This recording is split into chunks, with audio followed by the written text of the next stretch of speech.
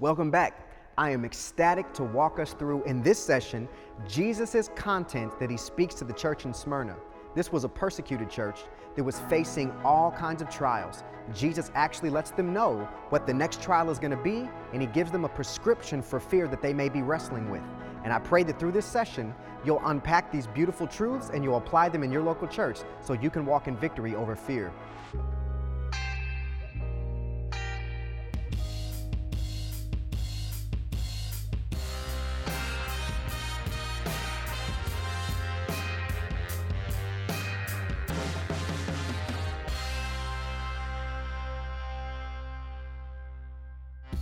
Jesus opens his letter to the persecuted church in Smyrna by identifying himself as the first and the last, the one who has died but now lives forevermore. Now, this specific contextualization would have encouraged the saints in Smyrna because of a few reasons. First and foremost, the city of Smyrna had a reputation throughout antiquity of dying and then coming back to life. In fact, whether it would be through an earthquake or a military invasion, the citizens of Smyrna would come together and they would then bequest the help of their gods and goddesses to resurrect the city from the grave. And they would celebrate this resurrection narrative, if you will, every year. But Jesus is telling the saints in Smyrna that his resurrection narrative is the only story of resurrection that should be propagated throughout the city. Now, the saints in Smyrna were heavily persecuted because they would not bow to the imperial cult that said you must worship the emperor in order to get financial success.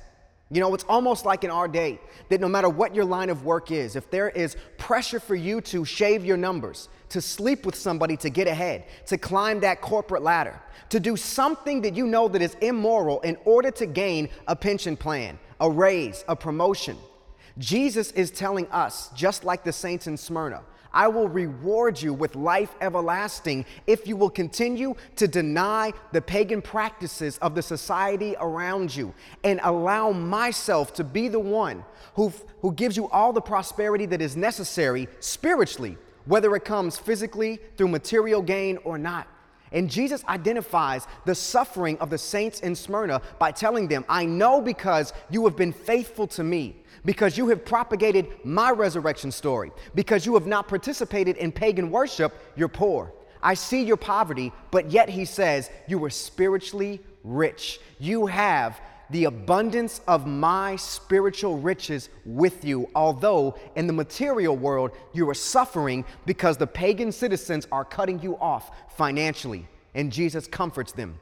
Jesus has no rebuke for the persecuted church in Smyrna. In fact, he challenges them to continue on in their faithfulness to him. Jesus also identifies this reality, that he is letting them know in advance that more severe persecution is actually coming their way. But he then gives them a prescription in order to deal with this oncoming imprisonment. He says, do not fear. Continuously put your trust in me. I am the one who is your hope. You know, it reminds me even of the stories of martyrdom or even future imprisonment that could take place in my life because of my unashamed proclamation of the gospel. And I like to think of it in a romantic way to say, you know what, if somebody were to say, if you preach Christ, I'm taking you to prison, then I would love to say, yes, I would be bold enough to say, I will not recant on the gospel message or Jesus Christ. And I'm sure every saint would say, yes and amen, I would do the same thing, DA. But you know what, I juxtapose that fictitious probable scenario with a more realistic scenario of everyday life. Am I willing to crucify my flesh? Am I willing to say no to the misdeeds of my flesh through the empowerment of the indwelling of God the Holy Spirit in order to pursue holiness throughout the mundane activities of everyday life? That's where I fail. This is where Jesus' encouragement to the saints in Smyrna makes it real to me because I'm not facing the severity of persecution that they were. So it's easy and a temptation for us to just check out of the conversation when Jesus says imprisonment is coming and we're like, in our situation in America, that's not a reality. So you know what? That was for them. That's not for us. But I want us to think through the narrative of Scripture. I think of James chapter 1, verse 2. Where it says, consider it pure joy when you face trials of many kinds. When you have a diversity of trials, that's when we're supposed to consider it joy. But you know what? Let me be candid. Let me unveil my heart. Let me tell you transparently, this is where I fail. I wrestle with migraine headaches on a consistent basis. My kids somehow they know what buttons to push to frustrate my wife and I. In addition to that, it seems like on Sunday mornings, the ride to church is when my quote-unquote level of persecution seems to be at its utmost highest. And I recall recently, a few Sundays ago, my wife and I, we were running late. We woke up early so that we could be on time for church, and yet we were still late. Somehow, our kids forgot that, hey, in the morning you eat breakfast. You need to have your hair combed, ladies, for our daughters. And for our son, he's just running amok and throwing toys everywhere. So we're trying to get out the house on time. We got out the house. It was late. Our kids are already asking what's for lunch. And man, they just finished breakfast and we're frustrated. I have this angst in my heart. My son is screaming his head off in the back seat because he dropped his toy. And all of a sudden, I look at my wife and I grab her hand and I said, let's pray. And we prayed. And in that prayer, we quoted James chapter 1, verse 2.